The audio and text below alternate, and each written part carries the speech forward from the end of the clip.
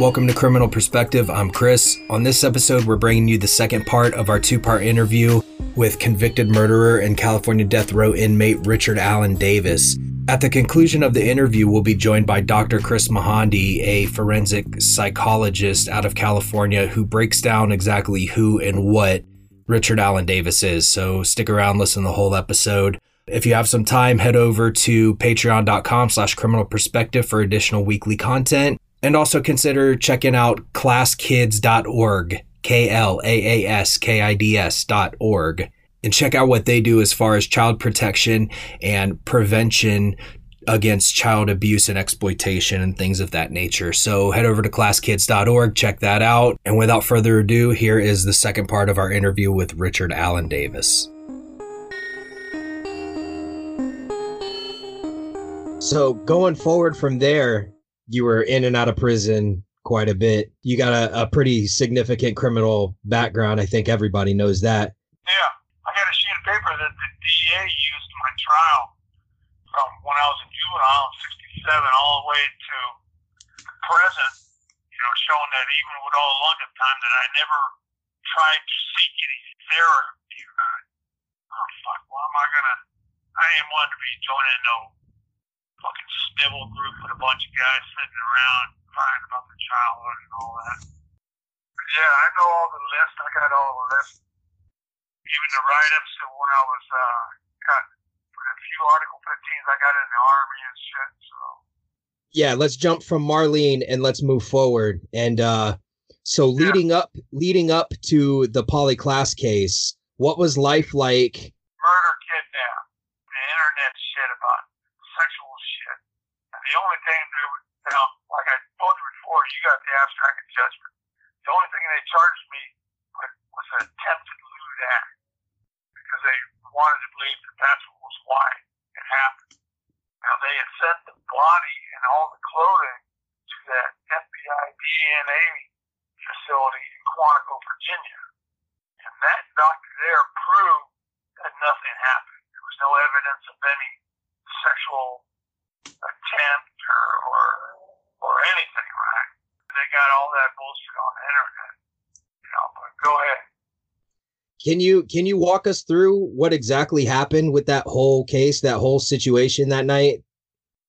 Well, I got up in that town and things weren't going right. I had lost my job and all this shit, and I was trying to seek help and find some tools to get back to work.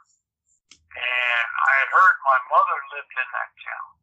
Now, my sister and older brother, Don, wouldn't give me her address because they knew how outspoken I was about her, and how I felt, talking about how such gutter snipe tramp she was and all this stuff. So they didn't want to give me their address because they were afraid of what, I might do or whatever. I don't know.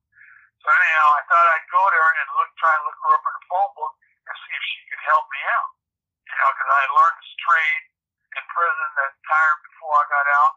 It wasn't like I was some yard slug just moping around, right?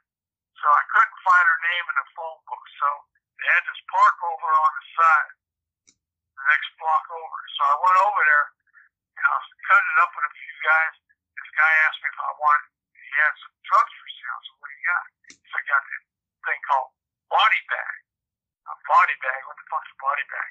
It's a balloon and it's got weed, but it's got all kinds of shit mixed into it. Crack, a little bit of heroin, who knows what. It's all mixture kind of shit. That's why they call it a body bag. That's the same thing that dude River Phoenix smoked down there in L.A. outside the Viper Room when he fell out and died. They said he was smoking one of these body bags. That's what they called it. So I got one, and just like when in 68, when they first started smoking, came out with that PCP, it was called midweed back then. You take a hit, put it out, see how high you get, take another hit, see how high you get. You just don't start smoking. First time I smoked it until I couldn't even move. My friends had to help me home. So I take a hit off this stuff, put it out. I remember I took 2 hits and I thought, well, I still feel pretty good, so I'll take another hit. That's the last thing I remember. So, for a while, so I don't know who I was talking to or whatever, but then I guess I broke into the house. I thought it was empty or whatever, and shit happened. You know. What happened? Can you go into detail? You got rumors. They got rumors going around. It's Channel 7 News here that they heard that I owed money for drugs. The father owed money for drugs, and it was a drug debt deal. That's why that happened. And is that what really happened? I never told my lawyers. I never told anybody why things really happened, because I still got my nieces and stuff are still out there, and so I didn't want no shit coming down on them. But it ended up it was just straight kidnap murder, man. It was So there was no sexual aspect to it. You didn't. No, they proved that. They proved that. Like I said, you got the abstract of judgment. The only thing they could charge me with was attempted lewd act, and the jury found me guilty on it because they believed that was why. Why else? I never told them why shit really happened. So why else? All other crimes happened behind that. Wanted to believe, that was why they had this jury instruction for that, since they couldn't prove none of the other charges that there was any sex crimes or anything. The DA told the judge that all he had to do was prove that a brushing occurred for the attempted lewd act. And couldn't deny it. There was a brushing because I tied him up, and I tied the other two girls up too. So I told my lawyer to tell the jury, why didn't he charge me with the other two girls with attempted lewd act? Because I had to brush up against them to tie them up. So, what's good for one should be good for everybody, right? But my lawyer didn't want to do that. So then I told my lawyer to tell the guys tell the men on the jury that if they got any kids and they're down at the playground and the kid falls down, better be careful how you pick them up, because if you brush against them, they can get them charged too. And they didn't want to do that either. So that's when during deliberation, the guilt phase, I told they had the stun gun built on me. You know what those are, right? Right. 50,000 volts and all that shit. Yeah, you get out of line, they basically just zap you to. Yeah, they just had that strapped on me, right? And so I told the bailiffs, and one of them had a clicker button for it. There's supposed to be another one sitting in plain clothes in the courtroom in the back. He had a clicker button too. So I told them, look, if the jury comes back guilty on this attempted lewd, I'm going to turn. Now the camera was right behind me to begin with. I was going to turn and flip the camera on. They told me, oh, you ain't got hard to do it. I said, yes. So I started taking bets. Now, while we were deliberating for the guilt, the media had left the microphone on the camera, even though it was turned off, and they were listening to the conversation. They were down in the van down on the street listening to what the bailiffs and the other court personnel were talking about, some of the people in the courtroom, about how they didn't like certain people and all this stuff. And one of the other bailiff from another court was walking by, and the other bailiffs were talking, and he recognized the voice, his friend's voice, and he looked in to see if they were in the van, and he noticed these people had their headphones on, they're listening to. So he went up there and told them, hey, the microphone's on, these people are listening to you, man. So they wanted the cameras removed. But this was the judge's. So instead of moving the camera out of the courtroom, they moved it into the middle aisle of the two sections of all the seats, right? So when I come back into court, the camera ain't behind me anymore. It's over in the corner, over by where the father and his dad and his mother, some of them are sitting, some of the family members are sitting. It was right in front of my family, my sister and her kid. So we're sitting there, I'm standing up, and when they come back guilty on that, I'm sure you saw the photos where I turned and winked at the cameras, smooched, winked, and gave both fingers to him. My father was always getting up on now. The DNA lady approved, nothing happened. But he'd always get out in front of the courtroom, now after court, talk to the cameras, oh, he raped my daughter, he probably sodomized her and all this. And I'm thinking, wait a minute, man. You know? He's seen all the reports I saw that nothing happened. The county coroner couldn't find nothing. The FBI lady couldn't find nothing. The DNA lady. So why is this guy saying this stuff about his daughter? This shit didn't happen. You know, I guess probably just trying to gain sympathy or whatever.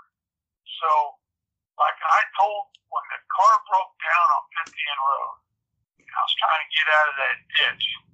And I walked her up the road, I walked her up the side. You know, I guess she thought something funny was going to jump off. I was just sitting her upside her because I didn't know who lived up there. So she tells me, just don't do me like my dad. Now, I told this to the cops when I finally decided to talk to them after 4 days. When they were denying me my attorney up there in Utah. And I told them, look, I didn't know if it was something that, you know, whatever, you know, to throw a person off. You know, I just know what was said to me. And I told her, you ain't got to worry, that's not what this is about. Just sit here, be cool, and I'll be right back. But she was far enough on the side of the hill to where when the cops did show up and pull me out of the ditch, you know, they kept saying I kept looking over the side of the embankment. So I figured she'd come walking down the road, you know, with all the lights and everything, right? And I was looking for a place to run, but she never showed up. And when the cops drove me out, pulled me out, and drove me down into town, then they had to go take off for some drive-by shooting call. That's when I turned around and went back up there and parked. She was still sitting on the side of the road. But they wanted to believe that she was dead at that time. Because I guess the cops didn't want to feel bad about it. They didn't. I didn't tell them that she didn't die till later on down in Cloverdale. So nothing like that ever happened. Yeah, okay, so there was no sexual assault, but you did kidnap her from the house. What was the point of kidnapping her from the house?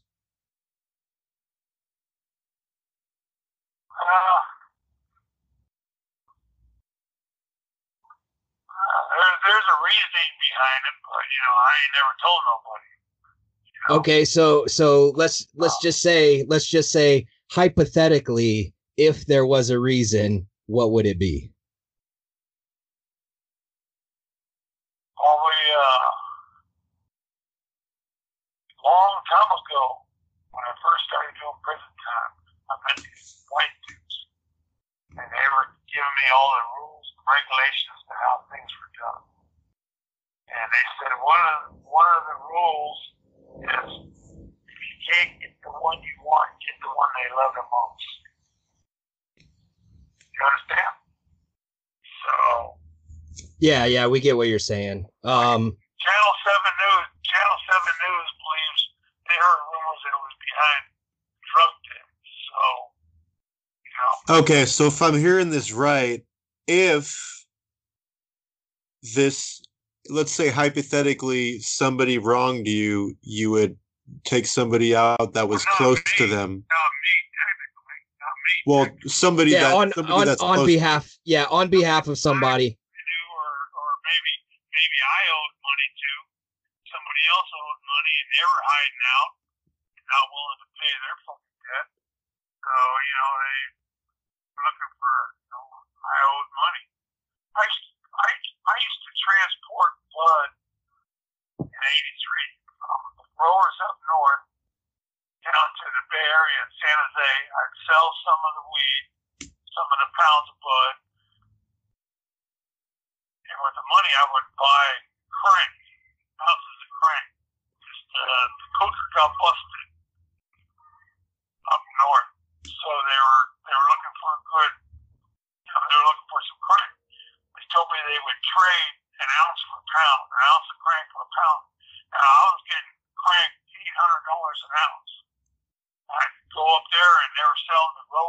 went straight to me, $100 an ounce.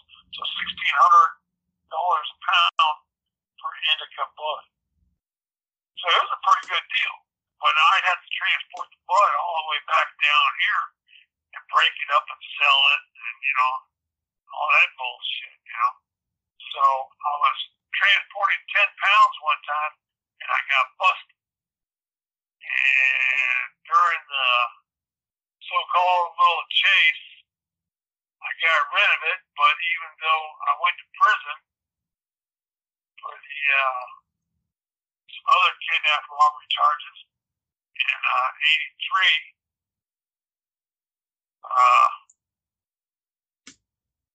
or 84, 85, I went back with that girl. I got hooked up with that girl, and they came with us when we went out to Washington up in their area.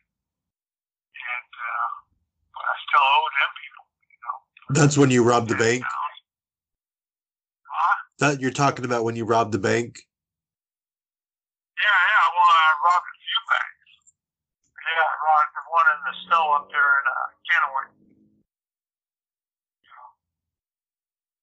We did a few robberies there in Oregon, all the way from the Bay Area. That's when we kidnapped the girl's oldest sister was gay, and her lover, her grandfather, died, and she inherited like 180 grand. She wanted to go straight to get her daughter back, and she owed money to other people for helping her out. She thought she just cut ties, so that's when I got involved with the girlfriend. Well, we had broke up, and she wanted my help, so I ended up pistol whipping this broad, making her go to the bank and withdraw $9 grand. That's how I got sent to prison in 85 for kidnap robbery in Salina Vera. Ended up getting 16 years because my lawyer argued. I told him I couldn't argue the burglary, the assault, or the robbery. It was the kidnap. I didn't take her to the bank. So technically, I didn't get. I instigated the movement with the violent threats, but my girlfriend drove her. An ex-girlfriend drove her to the bank. So my lawyer argued to the jury. Normally, a victim is taken from a less dangerous area to a more dangerous area. But in this case, it was completely different. She was taken from a more dangerous area to a less dangerous, to a bank with all these people, and she could have screamed at any time, called for the cops, and it had been over with, because I wasn't with them at that time. I was at a whole other area, parked in the car, waiting for them to show up with the cash. And so they found me guilty of 207 kidnap, simple kidnap, which at that time was only 7 years. Which is 208, which they were trying to get kidnap robbery. That was a life top. But I kind of got lucky. I only got 16 and a half years with priors. The way sentencing was, that's how I got out in 93. Richard, I know you won't. You're a convict. You're not going to straight up admit to anything like that. But are there any other murders that you might be responsible for out there that are unsolved? That blood test, that warrant for the 4 tubes of blood that you got? Right. I do remember that. Okay, that was for 3 marijuana growers up north. Now, supposedly these guys, their gardens, what they call, when they grow all this weed, 2 to 500 plants in a clump. They call them gardens, right? Theirs got busted because they had that marijuana eradication unit that they started out of this old broke down lumber company landing strip back behind the hills of Carbondale. So the rumor was these guys.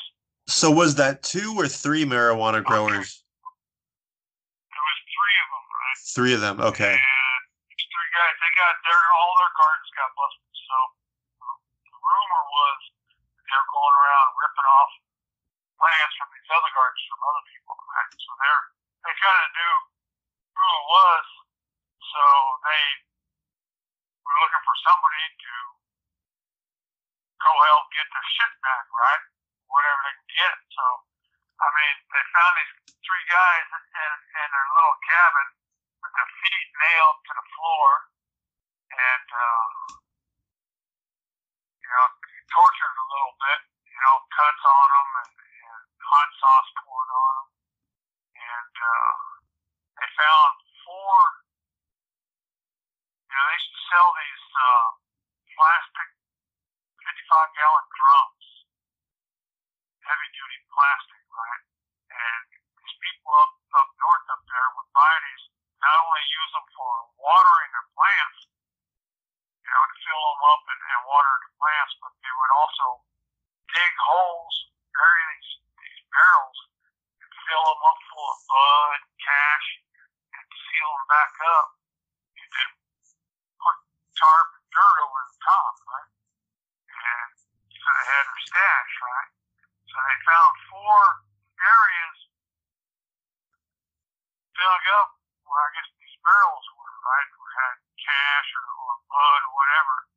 So the cops came asking me about it. And I told them I didn't know nothing about it. Well, we heard that you were transporting and you knew these people and your name was given that you might have known how these people got their feet nailed to the floor and how they were tortured and killed. I said, man, I don't know nothing about it.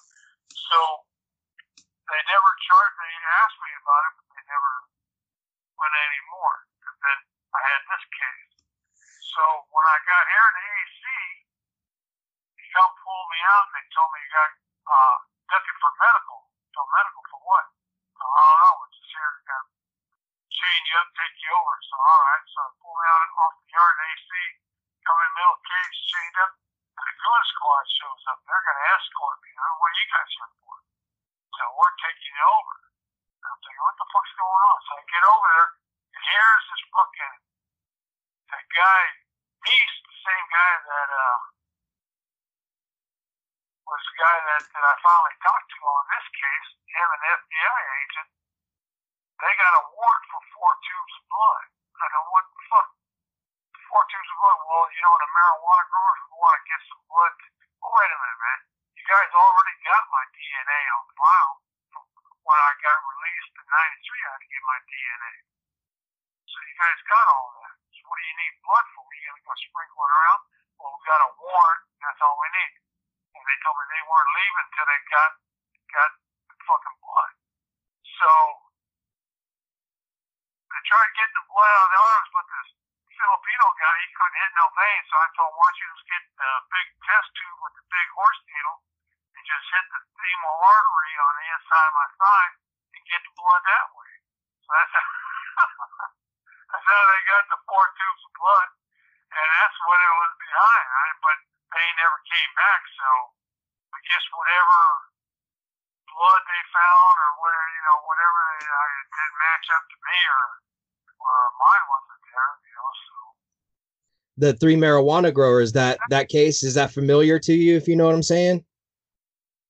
Yeah, I knew about it. I know who they were talking about. Yeah. I knew other people up in that area real well because I used to transport bud for them. I didn't know those guys at all. And they were just rip-off artists, They wanted to get their little bit of money from other motherfuckers, so. Yeah. Hey, everybody got a price to pay, And whoever done it, they always get a percentage of whatever's recovered, Did they get paid pretty good? Yeah, well, like I said, they found 4 barrels, 4 holes dug up where the barrels were. So I guess they had a pretty good stash of bud. Most guys would big Ziploc baggies, they would do pounds and then fill these barrels up. And then one they would have the cash, whatever bit of cash or whatever they had, empty Ziploc bag up and stash one. So whatever they had, hey, and them guys, they found with their feet nailed to the floor,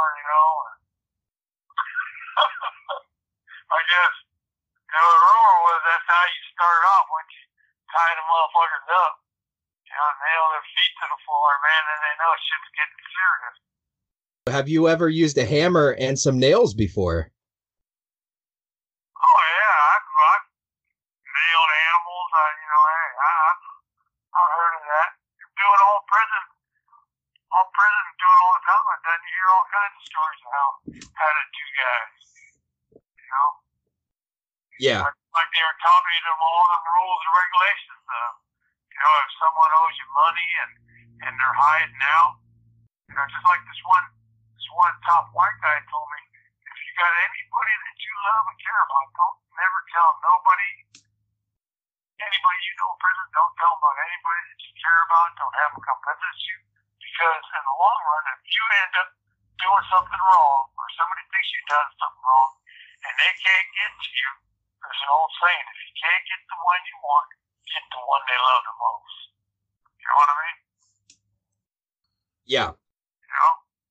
Yeah. And a rumor that the father owed money behind drugs. He used to sell cocaine and shit. And so, hey, maybe he owed somebody. Do you believe the rumor? Hey, I'm just telling you what the rumor was. Do you feel any remorse for the murder of Polly Klaas? If you could go back, would you do things differently? Would she still be alive? I don't have no remorse. I have no compassion. I ain't even got none for myself. Why do you think that is? Just the way I was raised, I guess. The way I'm growing up over the time. Can you pinpoint what it was? Just conditioning over the time. Look, I used to be in jail and I used to hear guys talking about, oh, your mother loves you no matter what you do and all this shit. I used to think these motherfuckers don't know shit about life. Right, your mother loves you no matter what. But fuck it. So do you think if you would have had a better father figure and a mother present in your life, do you think... My father did us right. My father took care of me and my sisters. But you said he also abused you too, right? Well, only when I had to come to work, only when I did shit. Just like when he bought that house down in South Florida, I got locked up down there. Right? Now, I don't know how they were raised, but my sister, we never been around them much. We were down there a few times with my mother when we were younger. So we get down there, and this old lady's telling my sister how she ain't never lied. And she was getting ready to just one about something, and my sister told her, if you touch me, I'm going to tell my dad. She goes, tell your dad. That's my son. I'll spank his ass, too. And my sister told her, you're lying. And my grandmother told her, I ain't never told a lie in my life, my sister told her, you're lying right now. So she went to go get a bar of soap to wash her mouth out with soap. And my sister's on the living room floor, and she's got her teeth gritted, and my grandmother's rubbing this bar of soap across her teeth. And it was funny. I started laughing. And this crazy bitch jumps up. She has this fucking willow branch behind the stove, grabs this willow branch, and cracks me across the back of the legs with it for laughing. I told her, what are you doing? I ain't done nothing. You're laughing. I grabbed a switch out of her hand, and I tied it all up into knots, and threw her to me. Don't ever hit me with that thing if I ain't done it. She was stunned. I guess no kids, none of her kids, my father and them growing up, her cousins and all that, and I guess they just took this kind of beating. So she called her two other sons that were younger than my father, had a hail, and they came down, big old motherfuckers. And they got me in a corner of the room, and they told me, look, that's our mom. We ain't going to do nothing to you. We're going to let Raymond take care of you, my father. So my father came down with the groceries, like he told you every other weekend he'd show me groceries. He got me in the living room, and he's poking me in the chest with his fucking fingers. Tell me, oh, you're a tough guy. I ain't no tough guy, man. I didn't do nothing. Don't matter. If she wants to stand there and beat you in a 2x4, you stand there and take it. And he hauled off and punched me right square in the chest. because I wasn't agreeing with him. And he knocked me straight to the wall. I was standing between the studs, the sheetrock, knocked me straight out. I woke up. I came to my sister's bedroom. I went right through the wall from the living room to and I was out of there. And, I kind of brought it on myself. The other times me and him had got into shit, and incidents, I always did something to bring it on myself. It wasn't like, he just hauled off and started beating me. There was always something. I always did something. Well, my sister set me up one time. Because I used to clean the house and everything, the double wide trailer on the property. And when he'd come home Friday, he'd check it. And if everything was clean, he'd give me $20 to go downtown with my friends and spend the weekend down there. Well, he kept pulling in one weekend, one Friday night, and my sister just starts crying at the table. I told her, what's wrong? She told me, I'm going to tell Dad you've been beating me all week long. I ain't even touched you. You ain't going nowhere tonight. You ain't going nowhere. This cold ass bitch. So she comes in, and my dad, what's the matter? Because my other sister had died already, so this was his only daughter left. Rick didn't beat me all week long, so he fucking nutted up. So he grabbed me by the front of the shirt and backhand me and knocked my jaw to joint. I had to go to the hospital and get a set to see my sister set me up for this. So it wasn't like he just beat me to beat me. There was always something going on. Right. And he wasn't like that because I was cooking and cleaning and doing all this bullshit for my sister. Right. Hey, before we get cut off, what are your thoughts on the 3 strikes law and being the, I guess, quote unquote, golden boy, for a lack of terms for that? Okay, now they had the habitual criminal alcohol law. The big bitch and little bitch. 15 alive, 25 alive. So they never needed the 3-strike law. That was some guy down in Fresno whose daughter got killed with a person accident. He tried getting that bill passed 2 times before. But when I came along with my criminal history and everything, they used that to pass that 3-strike law. Yeah, there was, that's why when they were trying to pass it, starting it up, I used to, you didn't see the news and I'd laugh about it. And the guards at the county jail tell me, what do you guys do? You guys don't know what you're doing. You're going to be signing death certificates is what you're doing.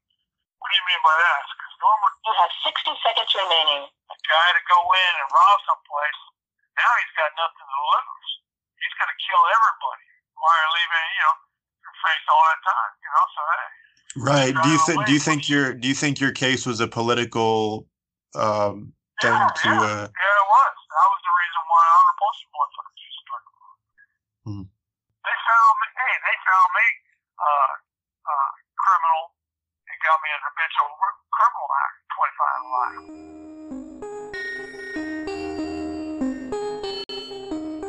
Joining us now, we have Dr. Chris Mahandi. How are you, Dr. Mahandi?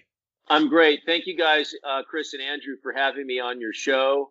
It's a great topic today, and I can't wait to talk with you about it because I don't know if you know this, but years ago, I did a pilot for a show called Criminal Confessions, and Mark Kloss, the father of the victim, Polly, was actually the host, and I got a chance to meet with him and get his perspective. So I have some familiarity with the case from years ago to present day.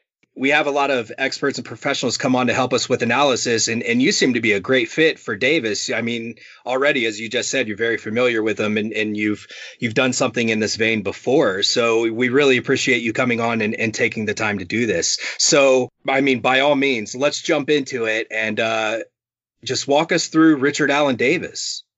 Richard Allen Davis, short and sweet version, is an antisocial personality disordered individual. But he's the worst of the worst. He's what we refer to, there's about 15% of antisocial personalities who actually qualify for the more severe designation as developed by the psychologist Robert Hare of psychopath. Mm-hmm. And that is a particularly toxic, malignant type of individual. The jails, prisons are filled with antisocial personalities, but it's a very small population that are actually the worst of the worst, about 15%. He's one of them. He's psychopathic. He's narcissistic. And with that comes along a lot of credibility issues with a person like this. But, his level of detachment, his opportunism, his deceptiveness, his lack of sincerity, his willingness to misdirect, and his complete and total lack of regard for the feelings and experiences of others, including their suffering, is noteworthy. He is at the top, or if you will, the bottom in regards to all these things. Would you say from your professional opinion that Richard Allen Davis, he does talk a bit about suffering some physical abuse at the hands of his mother when he was a child, as well as his father, but he kind of interprets that as I had it coming. But with his mother, it's not so much like that. Would you say that in this sense, Richard Allen Davis would be of the primary psychopathic type or of the secondary psychopathic type? If you're meaning primary by was he born bad? Yeah. I'd say he's in that category because, you have a number of siblings apparently that were, had come up through the same family. And as they say in the field of psychology, and as people know, every family is different for every single member that grows up through it. But nonetheless, his other siblings had these experiences, and he himself admits that he was different than his siblings. So there was a recognition on his part of that. And, in terms of what he said he experienced at the hands of his mother, and certainly with his father, he said he had it coming. He kind of downplayed it. And, I'd probably take some of that at face value. He was acting out. He was already experienced with juvenile hall, as he indicated in your interview, in 8th grade. And that prank that he pulled on that, classmate of his was pretty toxic, was pretty, how shall I put it, was awful. And it was sadistic and it was mean. And that's what you're talking about. At an early age, he's already demonstrating these features. And so primary versus secondary, I'll opt for primary. And as far as the experiences that he had that, some might arguably claim within the argument of nature versus nurture, his mom was mean to him. The reality is that most people that have had these experiences transcend them. They do something different with those experiences. They vow to become different. They vow to not do that in their own lives. And then there's a handful of people that maybe whether they'd had these experiences or not, in some cases, maybe they didn't even need to have these experiences. They still had an attraction to power, to pulling one over on other people, to hurting other people and dominating them. So you can't really lay this at the feet of an abuse excuse. And I don't think he really even goes there particularly, which I was pleased to see. But at the same time, he's something else. Makes him all the more evil, really. I mean, oh yeah. I mean, if there's, my book that I just published last month or had published last month is called Evil Thoughts, Wicked Deeds. He's not in it, but certainly there could be a chapter on him within the book because, he's one of the worst of the worst. And I've got a number of those folks, and he certainly would qualify for that. Yeah, absolutely. We deal with a lot of inmates. I know in your career, I'm very sure that you've dealt with a lot of violent offenders. And I want to cut you off right there. I was impressed with your interview because it was so clear that you have dealt with a lot of inmates. Oh, thank you. You took a lot of his BS. And then I'm like, I wrote down some notes as I was listening to it, about, well, how does that explain this? And boom, you guys came back to it, man. I was impressed. Like specifically, well, how did this end up happening that you abducted her? He's offering all these other excuses, and then he's distracting and he's taking you down this, this other path of distraction. Yeah. A lot of misdirection. Yeah. A lot of misdirection, which is the hallmark of the psychopath, to tell all these, long-winded, sort of entertaining narratives that never really answer your question. And I was impressed how you brought it back. But go ahead. I had to jump in there because it was like I was so impressed with your obvious experience. Oh, well, thank you. I really appreciate that compliment. But going on, we deal with a lot of these people. I know you have as well. And they tend to play mind games. But I mean, Davis was very into the mind games. And it's not so much that he's being clever or that he's a really intelligent person or anything like that. But What do you think? What do you think is behind that? What do you think is with all his little games and hints and, you know, alluding to things? What is that? Oh, it's gamesmanship. It's manipulation. Manipulation is, you know, one of the hallmark issues with a psychopathic individual, and it's something that's, you know, been well honed, you know, and perfected and practiced by him, and it's second nature. This is something that, you know, he's been involved in institutions since, you know, at least 7th, 8th grade, probably before that, getting in trouble and having to kind of worm his way out of it. And it's just a honed deal. He fashions himself, as you noted, I'm sure, a jailhouse lawyer, and he is well versed in a lot of law. He's not stupid. He's smart. Yeah. He has followed it, tracked it, but it is part of his misdirection. It is his attempt to avoid answering the real questions. And the real questions, you know, are basic. You know, did you do this to Polly? Not what is the, you know, what does the evidence show, and what, you know, what did the FBI expert in Quantico say? We don't want to hear that stuff. That's all bullshit. Yeah. You know, the truth is, dude, what did you do? Not what did they prove or could they not prove?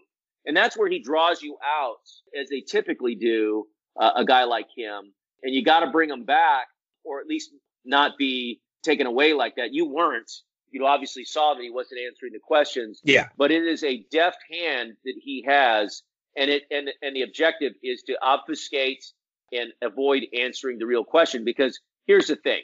He is a sex offender. Make no mistake about it. You don't abduct a prepubescent girl without having a sexual motive under the conditions he had. He tries to offer and kind of throw some spaghetti against the wall, Yeah. you know, alluding to some horrible stuff about the father, which is not true. Yeah. It's lies. And, you know, that somehow this was a repayment for something or other. But yet, where did he start with that discussion? He started with that discussion with, I was in town looking for my mom so I could get some tools. I just got out of the joint, you know, and I want to get some tools. And, well, how do you get from there to now you're there by implication or inference with what he's laying down that somehow you were doing a hit for somebody? It's all bullshit. It was like, he doesn't want to answer it. He's got to lay it out there because he knows within the institution, you know, that's going to get some things for him, which is there's a lot of posturing that he does and that he has done historically, even in the courtroom when he gave the finger and act all like the tough guy, that is designed to stave off the fear that's there about what they do to people like him that have offended upon girls and children. He very much carries himself like a hardened convict, and that's his persona. I mean, be it that he's adopted it or if he feels this is really, you know, what he is. I mean, his whole persona is wrapped around that he's, you know, a hardened felon convict and not that of a sexual predator or something of that nature. Was on the lower totem pole of the prison life. And I did find that interesting that he, you know, I was in the neighborhood, I was high, and, you know. Well, and the high thing was never proved. That's a bunch of crap, you know. And then he starts bringing up River Phoenix and Viper Room, and it's all like this sexy story, you know, that is designed to entertain and, again, misdirect. And, you know, none of us were really sucked into it because at the end of the day, how do you get from there to going inside a house, grabbing a girl, an innocent child, and then taking her with you for what? To do what? And, you know, we know, you know, how she was found and so forth. And so those become problematic issues, you know, for him to overcome. Very problematic issues for him to overcome. And that's what's interesting is he doesn't deny abducting Polly Klaas. He doesn't deny murdering Polly Klaas. However, when we go back to the interview, we hear in lesser crimes and in lesser parts of the situation, he minimizes things. He's like, oh, I'm a sexual predator because I tied these people up and I had this assault. Brushed against them, just like a father that's, you know, dealing with their own children. Why don't you ask the jury this? I mean, it's just garbage. Yeah. And it's no wonder, you know, that his lawyer, you know, wouldn't pursue any of that stuff because it's, you know, it's nobody's buying it. No, it's a moot point. The evidence, it's moot. And in your own mind, it may give you plausible deniability. When you get, in front of in the institution, but he is a sex offender. This was a sexual homicide. And aside from that, he's focusing all his energy on that penetration, either anally or vaginally or whatever, would be considered the only sexual gratification a sexual offender would get. And there's plenty of them that will just simply masturbate, without even doing any of those things, or engage in other autoerotic activity that is sexualized. But there is no explanation, for him grabbing her that is believable, other than what, he was convicted of, which it speaks for itself. Right. So do you believe that Davis believes what he says, or that he knows that he's full of shit and he's just trying to, that he thinks that he can manipulate people, pull the wool over people's eyes, or maybe he's just, knows that he's full of shit and he's just getting a kick out of it? What do you think? Well, he knows that he's full of shit. I mean, he's not crazy. He knows he's full of shit. He thinks he's smarter than other people and can outwit them. And he's not going to give it up. He's just not, because there's nothing to be gained for him. Yeah. You got to recall, this is not a guy that, at the end of your interview, he made a very telling statement that was just so important about the lack of remorse that he has. Any remorse, you asked him? I don't have no remorse. I don't have no compassion. So it's like, so then what motive is there for him to do anything other than that, which is self-serving? You heard him laughing at different points when he's describing terrible things, like the nailing down of people's feet in that, what sounds like a multiple homicide. Yeah. In the marijuana place. And then he talked, when you asked him about, hammer and nails, again, he kind of danced with you about it, threw down, I've used a hammer and nails. Then he talked about animals, implying that he has hammered and nailed animals somehow, and hurt them. Again, it's like a tease. I don't know the answer as to whether anybody else was ever charged or held accountable for those deaths that you guys were talking about, but he would be up on my list for sure, laying out stuff like that. I mean, you asked him point blank, and, this is a guy that could have other people that he's killed, and, we'll never know about them unless there's something for him to gain from it. But it was quite a story that he told you. There were truths, there were lies, and it was very similar to the story that he told police after his arrest. Yeah. And he's got kind of sticking to that, some of that stuff, and so forth. But the negative stuff he says about Mark and, what she allegedly said, it just doesn't ring true. And it's sadistic. It's mean. And again, he's an asshole. I mean, there's no other way of getting around it. He is that.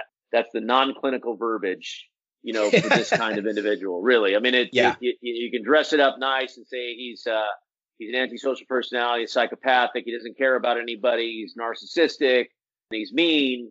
We're kind of putting lipstick on a pig, and he's a bad person. And Davis, he's proven he cannot function in society. It's not that we're pontificating or anything here. Davis cannot function in society. And what's funny is we've talked to him before, and we've brought up the whole 3 strikes thing, and we did in the interview as well. And he kind of I don't know, every time we bring it up, he's just like, oh yeah, no, that they just kind of used my case as a political thing during all that. And he was like, I didn't invent 3 strikes, but he's commonly associated with it. And why do you think he doesn't want that association to the law?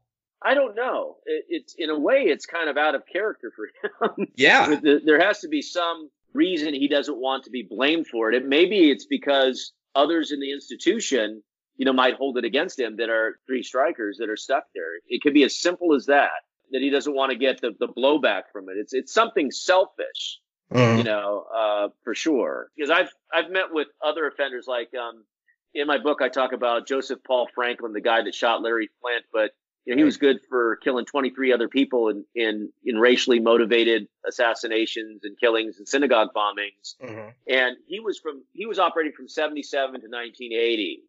And that was, around the time, or maybe even before the time, that serial killer, the words were coined. Right. And when I met with him, he said, I don't even like the term serial killer. I like the term multiple slayer, but he liked to kind of claim that serial killer was invented because of him. So there's that bragging about, about having an effect on the world. You almost would expect Davis to have said, yeah, 3 strikes was because of me. Exactly. The grandiose sense of self showing itself, But I think that there's something else that's outweighing it. And my bet would be there's an awful lot of three strikers that are in institutions. Yeah. And the last thing he wants to be is the guy that's held accountable for that within the institution. That would be my primary bet as to why he kind of poo-poos that. Yeah. So at the end of the day, what's there to be learned and what's there to be said from Davis? I mean, is it just a hallmark tale of there's bad fucking people out there, and I mean, it's just a matter of time before they do something violent to somebody before something like this? I mean, what's the takeaway from this? Well, the takeaway is you look at the progression of the offenses he was committing. That there was a number of other problems that he'd engaged in. I mean, there was the robberies, the other kidnappings. And when you start seeing that kind of pattern of escalation over time, there's nothing, he's not getting better. Yeah. And so the issue is, do you let a person like this out? And if you do, what level of leash is being placed on them? And is the system really keeping them on the shortest leash possible?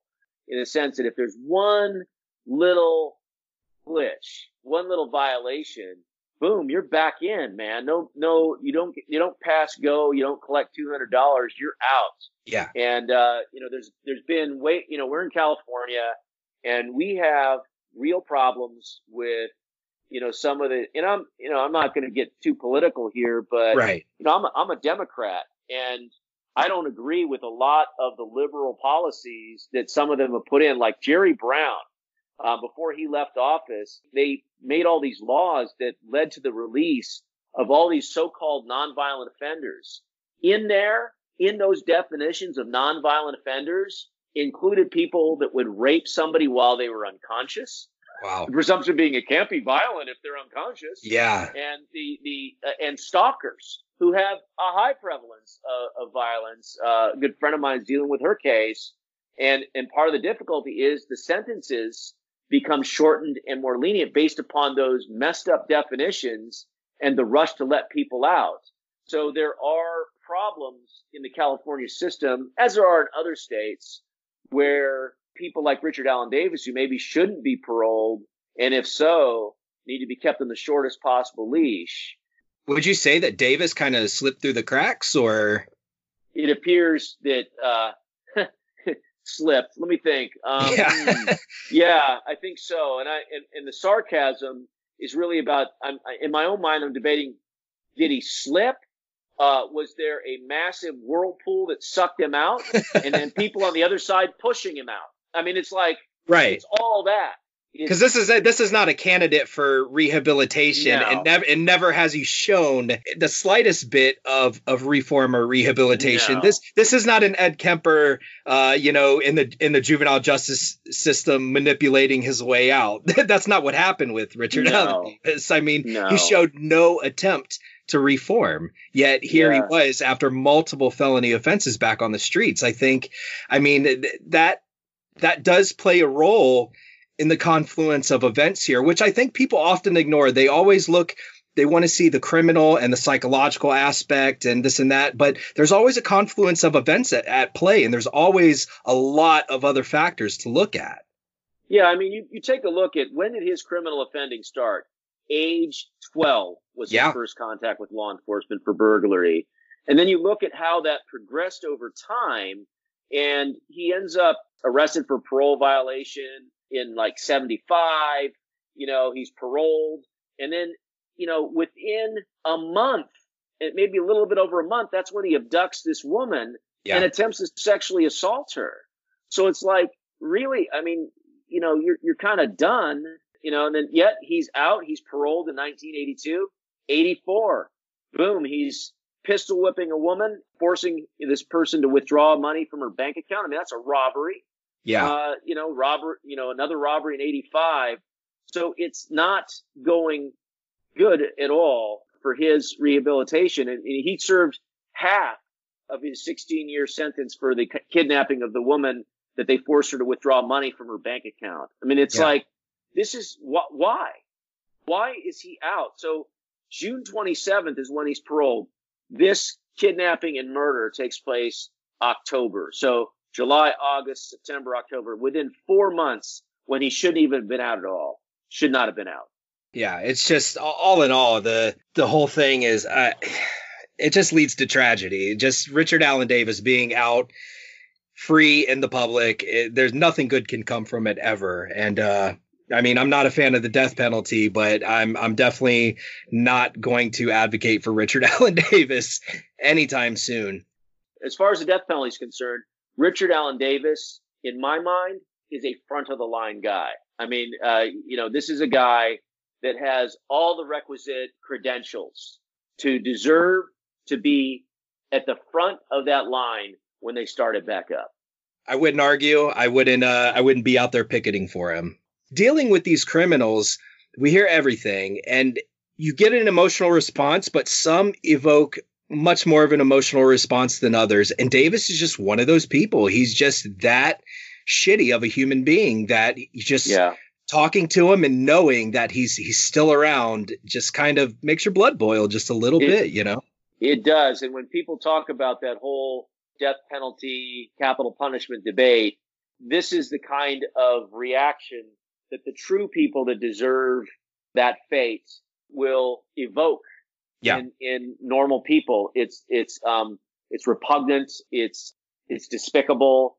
And it's just like the world is a better place without somebody like him. Yeah, I think hearing this interview, people can really on a sociological level like that in regards to the death penalty and things like that, they can really experience, like you say, it's just genuine evil. It really is what it is. And it's, I mean, there's nothing to do with him. There's really nothing to do with him. He's a waste. Yeah. Yeah, we're going to go ahead and wrap this up. Chris, I know you have a new book out. What's your book and where can people get it? The book is a true crime book based upon a lot of cases that I've worked throughout my career. It's called Evil Thoughts, Wicked Deeds. You can get it at all the usual places, Amazon, Barnes & Noble. It's out there. And if you want to follow me on Twitter, at Dr. Chris Mohandi.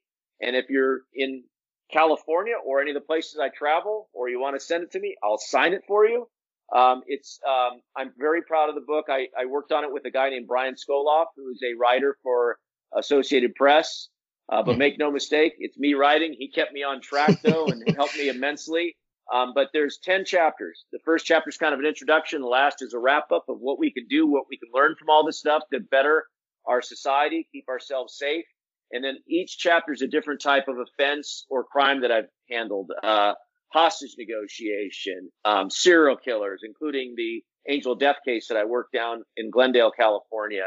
Violent true believers like Joseph Paul Franklin, mass casualty shooters, stalkers, delusional offenders, and false victims like the Smollett case are within this book. It's the people that have read it are loving it, and I'm grateful that somebody supported me in doing it, and thank you for letting me mention it.